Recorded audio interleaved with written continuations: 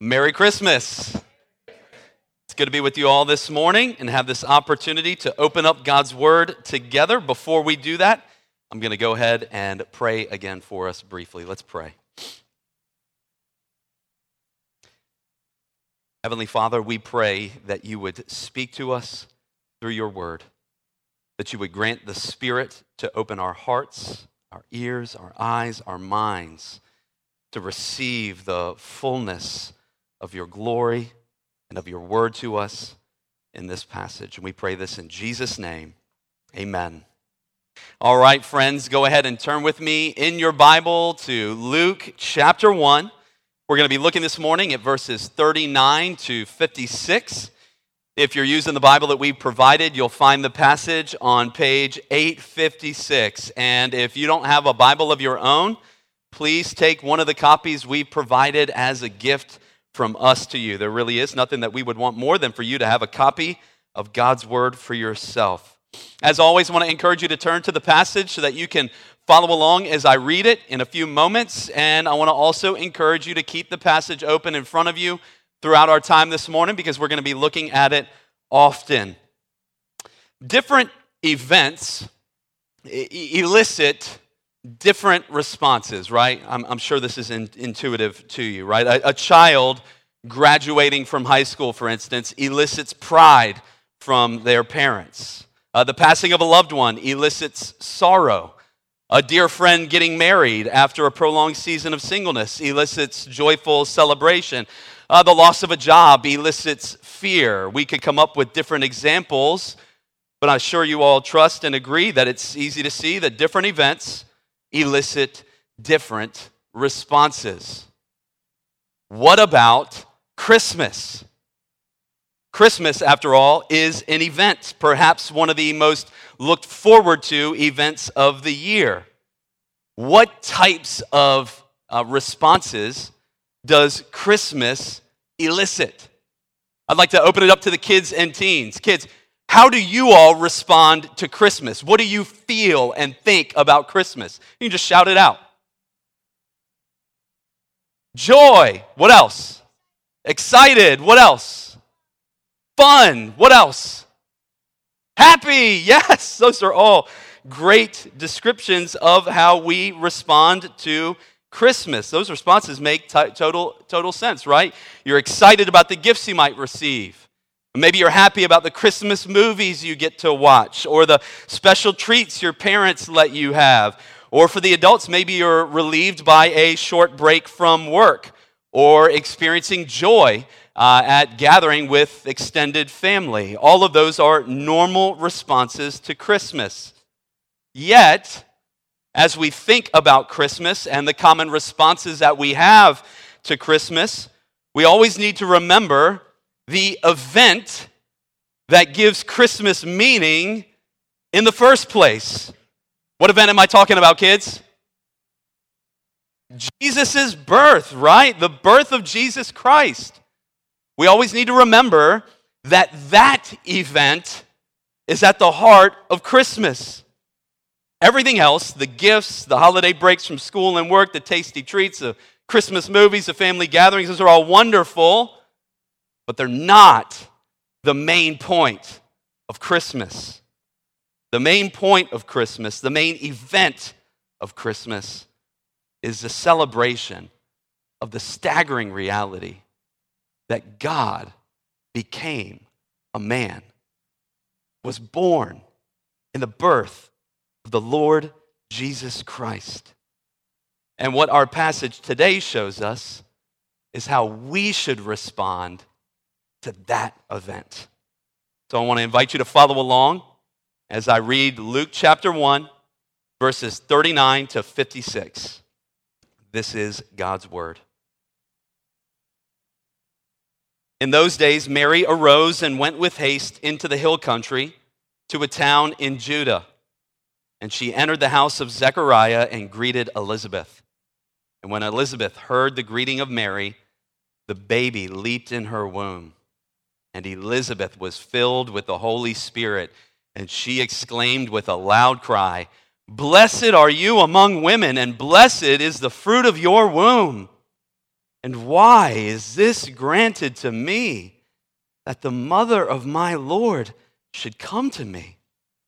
For behold, when the sound of your greeting came to my ears, the baby in my womb leaped for joy. And blessed is she who believed that there would be a fulfillment of what was spoken to her from the Lord.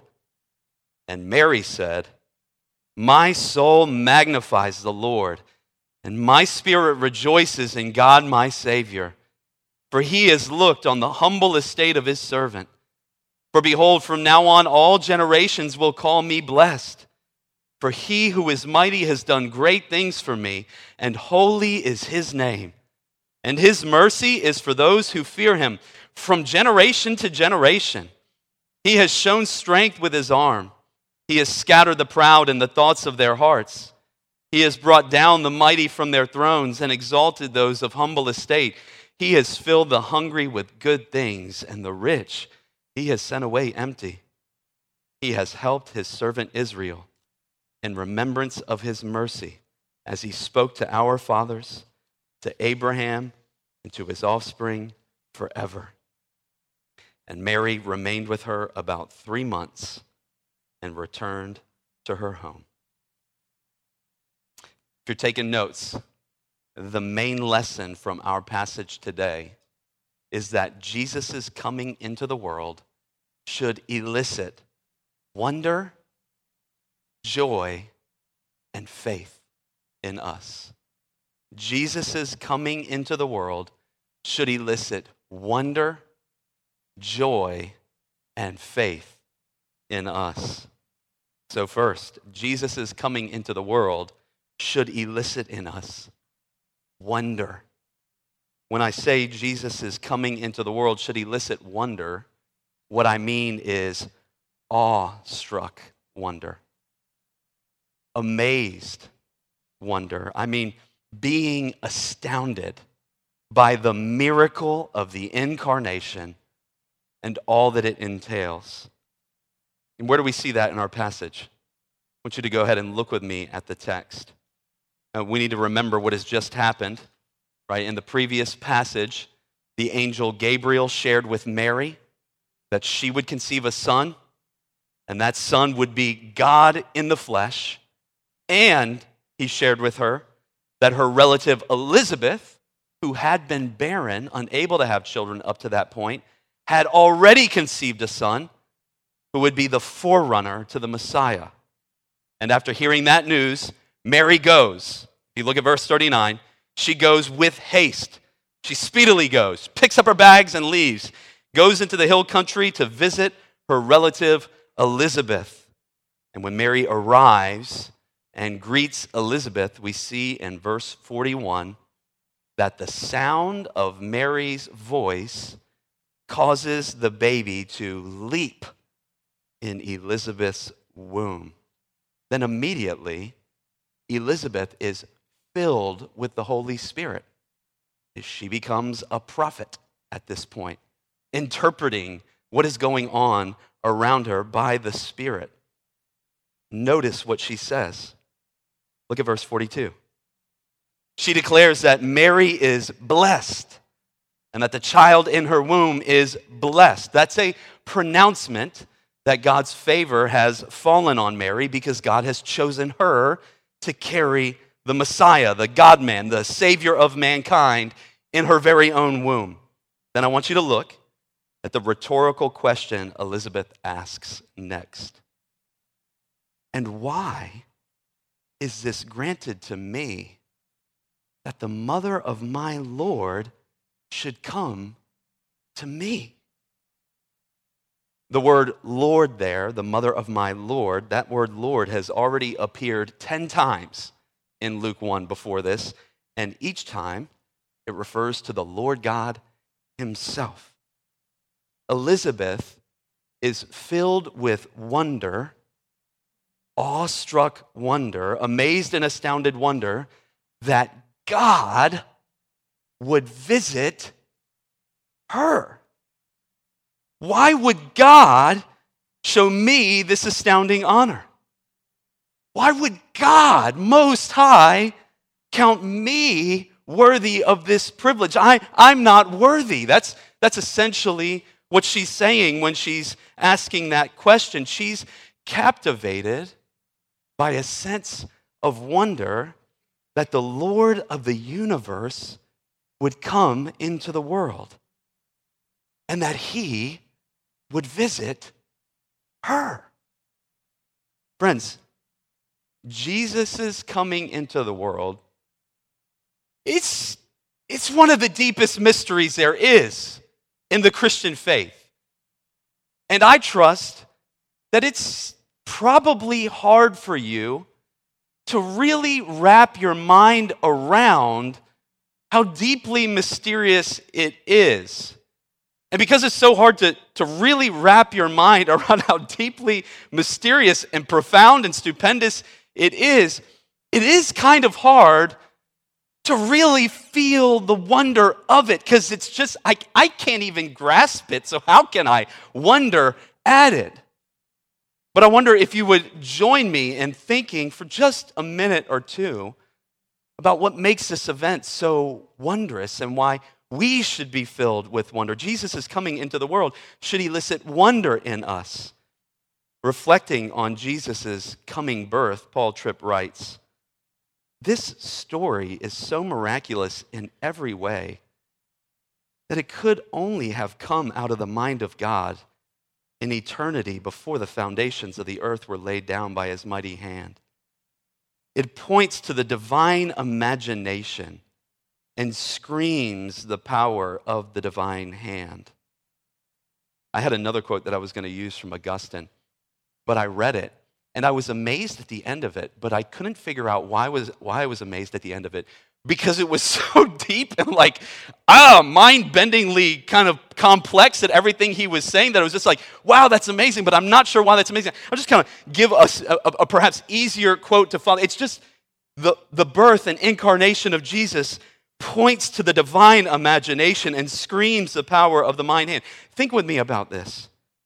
Jesus is coming into the world should elicit wonder in us because of who Jesus is in himself.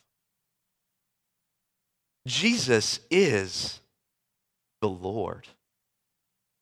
He is the image of the invisible God.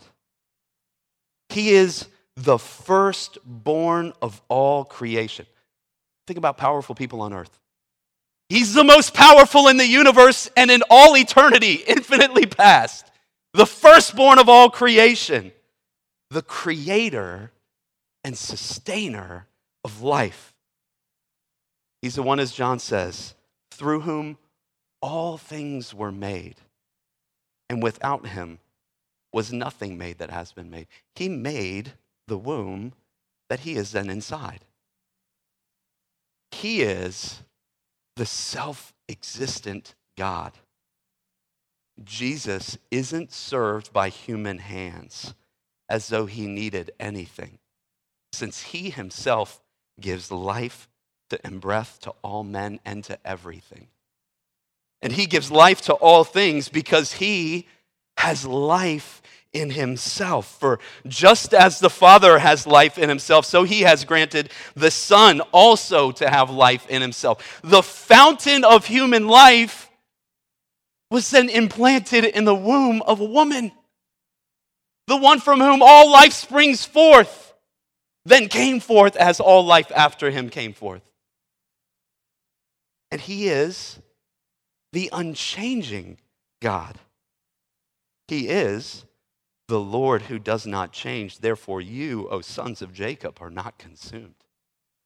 Because he has poured out his grace on you who have believed, and because he does not change, his grace always remains with you. His steadfast love is always with you. He is the unchanging God. He is the God with whom there is no variation or shadow due to change. He is the one whose counsel stands forever. Jesus Christ is the same yesterday and today and forever. He is the eternal God. In the beginning was the Word, and the Word was with God, and the Word was God. Before the mountains were brought forth, or ever you had formed the earth and the world, from everlasting to everlasting, you are God. The number of his years is unsearchable because he's eternal. He is the Alpha and the Omega, the one who was and is to come. He's the God who dwells in unapproachable light, the one who's robed in majesty and clothed in strength, the one who is holy, holy, holy, the one whose voice strips the forests bare. His hand cannot be restrained. He does all that he pleases. With his finger he can stir up a hurricane. Peals of thunder and bolts of lightning emanate from his glorious presence. The earth melts like wax before him, and all in his temple cry, "Glory!"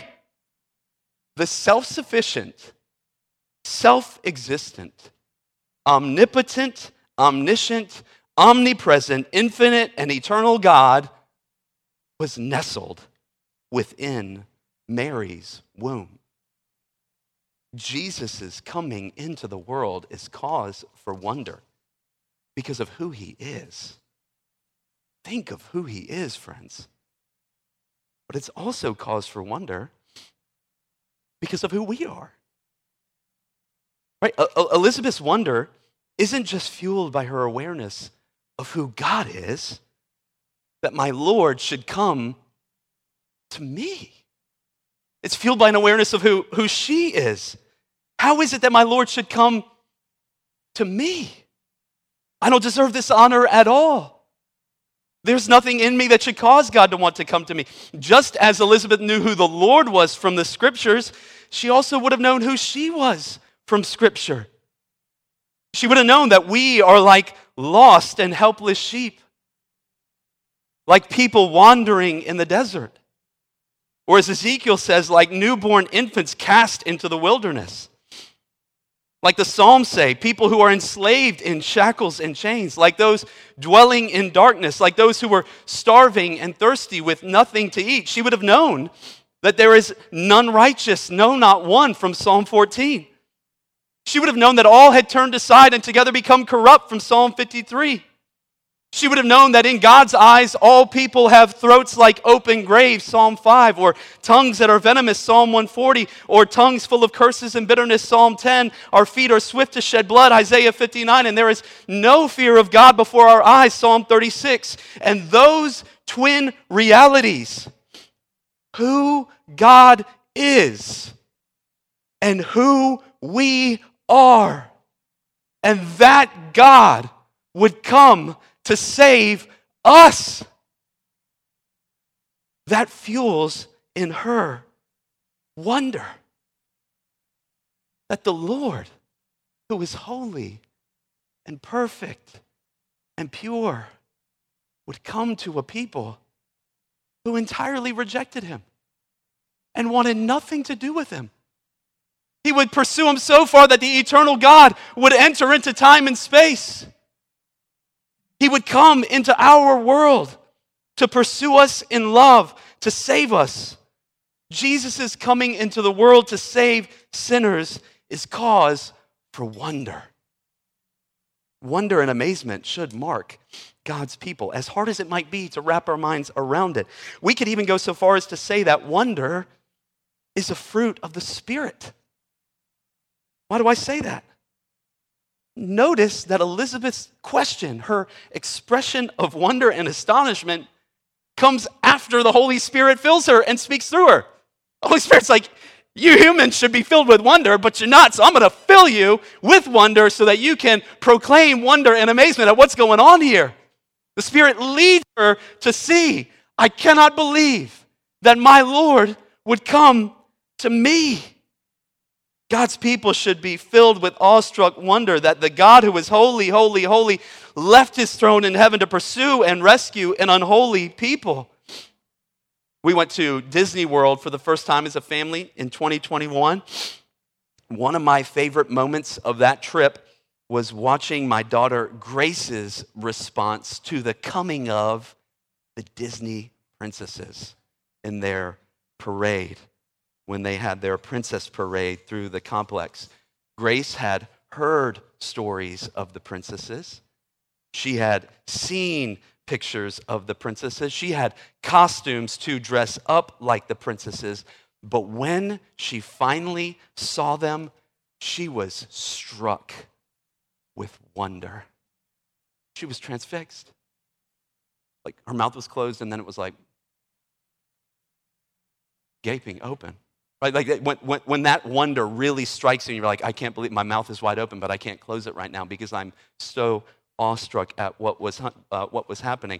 She was filled with wonder because the Disney princesses had come. They're here. Friends, how much more should we be filled with wonder that the immortal God clothed himself with mortality? The infinite God entered time and space. The author of history became a part of history to rewrite our stories. That's what he did for you and me, to rescue us from darkness, to clothe us in robes of righteousness, to pay the penalty for our sins, and give us eternal life. Jesus' coming into the world is cause for wonder. It's also cause, we see in the passage, for joy. We already saw that the baby in Elizabeth's womb leaped. But notice what Elizabeth's Holy Spirit-inspired interpretation of his leaping. Look at verse 44. Elizabeth says, "For behold, when the sound of your greeting came to my ears, the baby in my womb leaped for joy." Now let's remind ourselves real quick, kids. Can any of you tell me who the baby is in Elizabeth's womb? What's his name? We'll go Abram. John, that's right. Now I'm going to ask a teenager. Can any of you tell us what John's mission or ministry in life was to be? Any of you remember what mission God gave him? We're going to go with a teen. I'm going to wait. Teens, you're going to embarrass me. I'm going to sit here until, oh, there we go, Adam. He was going to be John the Baptist or the baptizer. Specifically, what was he called to do? You can look. I'll give you a hint. It's in the previous passage. Boom, Claire. Yes, to prepare the way for Jesus. He was to go before the Lord as a forerunner to prepare people for the coming of the Messiah. Why do I point that out? Because here we see he's already begun his ministry as a forerunner by leaping for joy in the presence of Jesus Christ. He's pointing out the Savior's here. He's already working as the forerunner to the Messiah in Elizabeth's womb, leaping for joy in the presence of Jesus Christ. And I want us to just sit with that for a moment. The man, the baby, who God gave the mission of preparing the way for the coming of Jesus Christ, the first thing he does when Jesus comes is leap for joy. Let's recognize this. If this preborn baby could leap for joy in his mother's womb, he could have also bowed in deference. He could have also prostrated himself in his mother's womb. Elizabeth could have said, "The baby in my womb just laid down before you to bow before the king," right? He could have done those things, but he didn't. The very first thing he did was leap for joy, because the coming of Jesus Christ into the world is cause for joy. Joy is why Jesus came. This is clear in the Old Testament and the New Testament. Think of Isaiah. I'm going to paraphrase different verses in Isaiah, but think about what Isaiah says. He said that at the coming of the Messiah, the wilderness would blossom abundantly and to rejoice with joy. Think about in a brutal hurricane, windstorm type event as the trees are just going back and forth. In the midst of a storm, that's a terrifying event. Now I want you to imagine that it's just perfectly crystal clear blue skies, a perfect 68 degrees, no humidity. Maybe you're in Florida, standing on a beach, whatever it is, like perfect weather. But now imagine all the palm trees on earth, all the redwoods on earth, all the sequoias on earth, just shaking back and forth, clapping and singing for joy. That's what happens when Messiah comes into the world. Nature sings for joy. The eyes, Isaiah says, of the blind would be opened, and the mute man would sing for joy. The ransomed of the Lord will return to Zion, and get this, everlasting joy will be on their heads. Think of Jesus in the Gospel of John. These things I have spoken to you, that my joy may be in you, and that your joy may be complete. Later he says, you may have sorrow now, but when I'm raised from the dead, your hearts will rejoice, and no one will take your joy from you.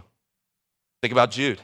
Now to him who is able to keep you from stumbling and to present you blameless before the presence of his glory with great joy. Jesus came to give joy. Christianity is about joy.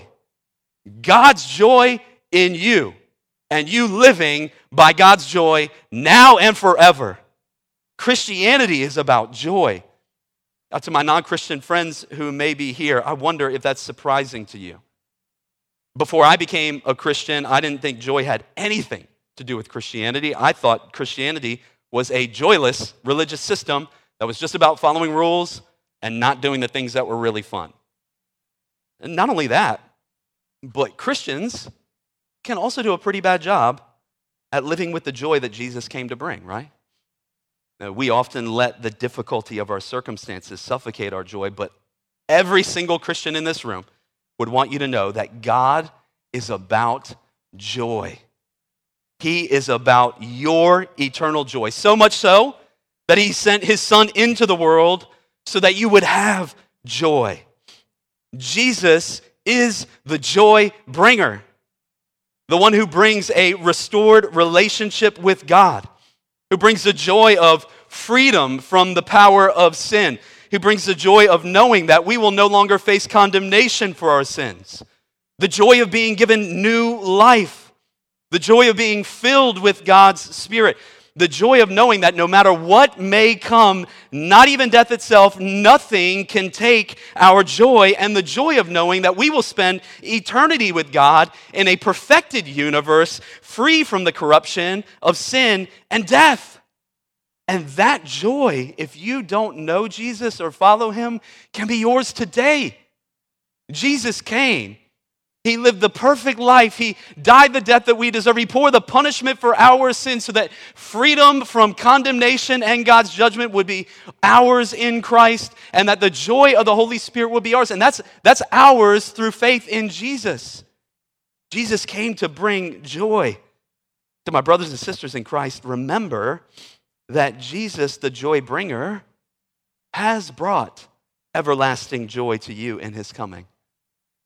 He brought you from death to life, from darkness to light, from under God's judgment to under God's wings, from being an enemy of God to a child of God, from lost to found, from blind to seeing, from without hope in the world to filled with the eternal and unquenchable joy that God gives. I wonder if you would say that joy, the joy that Jesus brings, has been evident in your life recently. Would you say that? Parents, would your children say that joy is definitely a part of the Christian life because of how they've watched you live with joy over the past few weeks? Would your neighbors or coworkers know that Jesus came to bring everlasting joy based on your life and your testimony?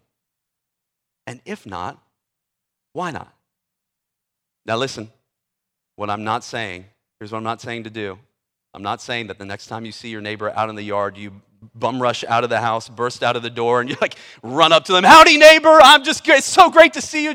I'm living with the everlasting joy that Jesus brings, and I want you to know that joy too. But you don't have to do that, right? That might be going too far in the other direction. They would probably not think you were joyful, but crazy. And they would think Jesus came to make people crazy, and I don't want that.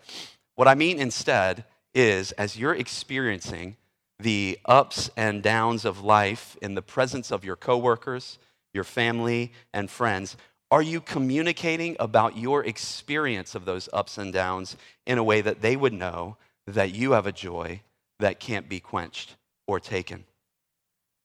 To ask it another way, would they only know about your trials and frustrations and annoyances and fears and gripes? Or would they know that while you do experience those things, that Jesus has also given you an unsinkable joy that remains afloat in the severest of storms? Make no mistake, friends, Jesus came for your joy. And the glorious news for those who believe is that you and I have only had a tiny foretaste. You know when we celebrate the Lord's Supper and you get those little cups, little juice, right? That's how much joy you and I have had. That's a tiny foretaste of the joy that is to come in the presence of our Lord and Savior. Jesus is coming into the world is cause for joy. And third, Jesus is coming into the world is cause for faith. It should elicit faith in us. We should respond to Jesus' coming with faith. Look at verse 45. Elizabeth says, "And blessed is she who believed that there would be a fulfillment of what was spoken to her by the Lord." Elizabeth is referring to the fact that Mary believed Gabriel's promises, and as a result of her belief in God's promises, she is blessed. But I want you to notice, I'm going to point out something that I don't normally point out. I try not to point out grammar and things like that as I'm preaching. But I want you to notice that in the original Greek, she doesn't say, "Blessed are you, Mary." She doesn't address her in the second person. Instead, Elizabeth uses a general participle of address. She is speaking to Mary, but she says, actually, "Blessed is the one who believes, as you have Mary," making Mary an example of faith in God's promises. Blessedness is for those who believe. Because Mary believed, she is blessed. In our day, we often think of being blessed as having material wealth, physical fitness, being well thought of, having a great job, and things like that. But that's not at all what the Bible means by the word blessed. To be blessed means to be in right relationship with God, living within his covenant promises, being reconciled to God. And the path to that blessing, true blessing, is through faith, belief. Mary believed, and so she was blessed. And what was it that she believed? Yes, she believed in God's specific promise about this coming child, but look at the song she sings in verses 46 to 55. Look specifically at verses 54 and 55. She says, "He has helped his servant Israel in remembrance of his mercy, as he spoke to our fathers, to Abraham and to his offspring forever." Mary believes the promises God made to Abraham and Isaac and Jacob. She's holding on to those promises by faith. Mary believes God's promises that he would send a child of the woman who would crush the serpent and bring blessing to the nations of the earth. Just like the book that Jonathan read earlier today. He came to kill the dragon. She's believing that promise. In short, Mary is blessed because she has believed in God's promise of salvation. And that salvation has come through her son, Jesus Christ. So to my non-Christian friends, I want to encourage you to really consider in this Christmas season who Jesus is and why he came and what that means for you. If you want to be truly blessed, reconciled to God, and forgiven of your sins, knowing God as your Savior, just as Mary did in verse 47, to know the everlasting joy that Jesus brings, you must believe. Wholeheartedly embrace him and give your life over to him, following him completely, loving the Lord with all of your heart, soul, mind, and strength. That is the greatest gift you could give to yourself this Christmas. And I want you to notice from Mary's song, it doesn't matter who you are. Doesn't matter what ethnicity you are, what your job is, or what your social status is. Jesus came for whoever. He came for anyone who would turn to him in faith. Mary even says so in verse 50. Look there. and his mercy is for those who fear him from generation to generation. What does it mean to fear God, right? I think the best way to answer that is to look at Mary's description of those who don't fear God. If you just let your eyes fall over verses 51 to 53, you'll see that those who don't fear God are the proud, who pridefully think they'll be able to stand before God on their own. Verse 52, they're the mighty who use their strength to crush and oppress others. Verse 53, it's the wealthy or those who put their trust in their wealth rather than thanking God for it and recognizing their need for him. God's mercy is for those in any generation who would turn from pridefully trusting in themselves, who turn from using the world's ways of power to gain influence and wealth, and who turn from pursuing the riches of this world to pursue the true riches that can be found in Jesus Christ alone. And if you do that today, God's mercy and the everlasting joy that Jesus brings will be yours. I also want to say a specific word to the teens about responding to Jesus in faith and living by faith as Mary does. I want to speak specifically to you all because while we don't know exactly how old Mary was when she conceived Jesus, the majority of Christian historians believe she would have been around 15 or 16 years old. And the first reason I point that out is just to observe how mightily God used someone who was your age.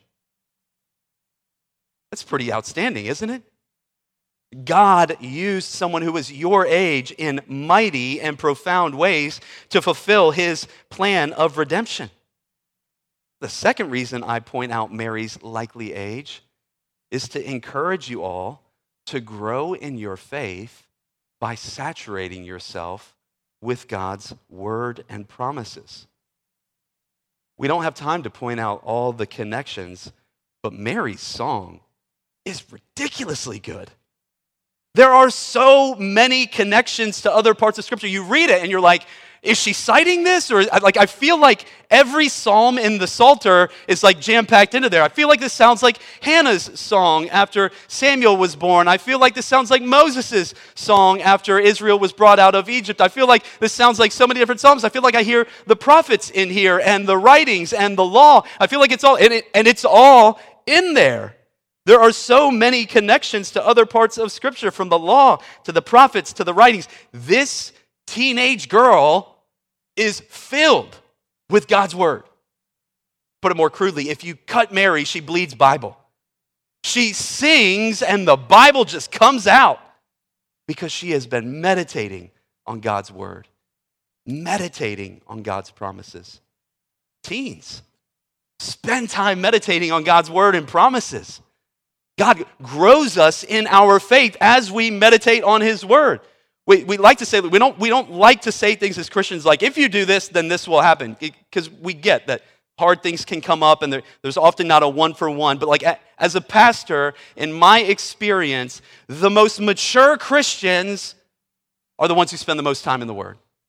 It just seems to work out that way. Teens, you don't have to wait. You can saturate yourself in God's word now.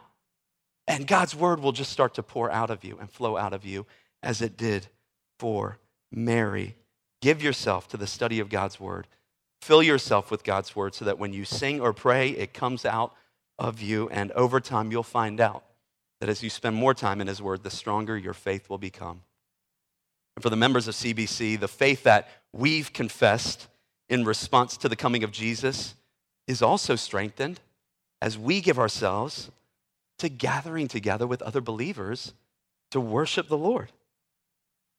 Did you notice that after receiving God's promise of a child and hearing about how God has also made a similar promise to her relative Elizabeth, Mary immediately goes to visit her, to spend time in the presence of another believer who would also come to share in God's promised salvation.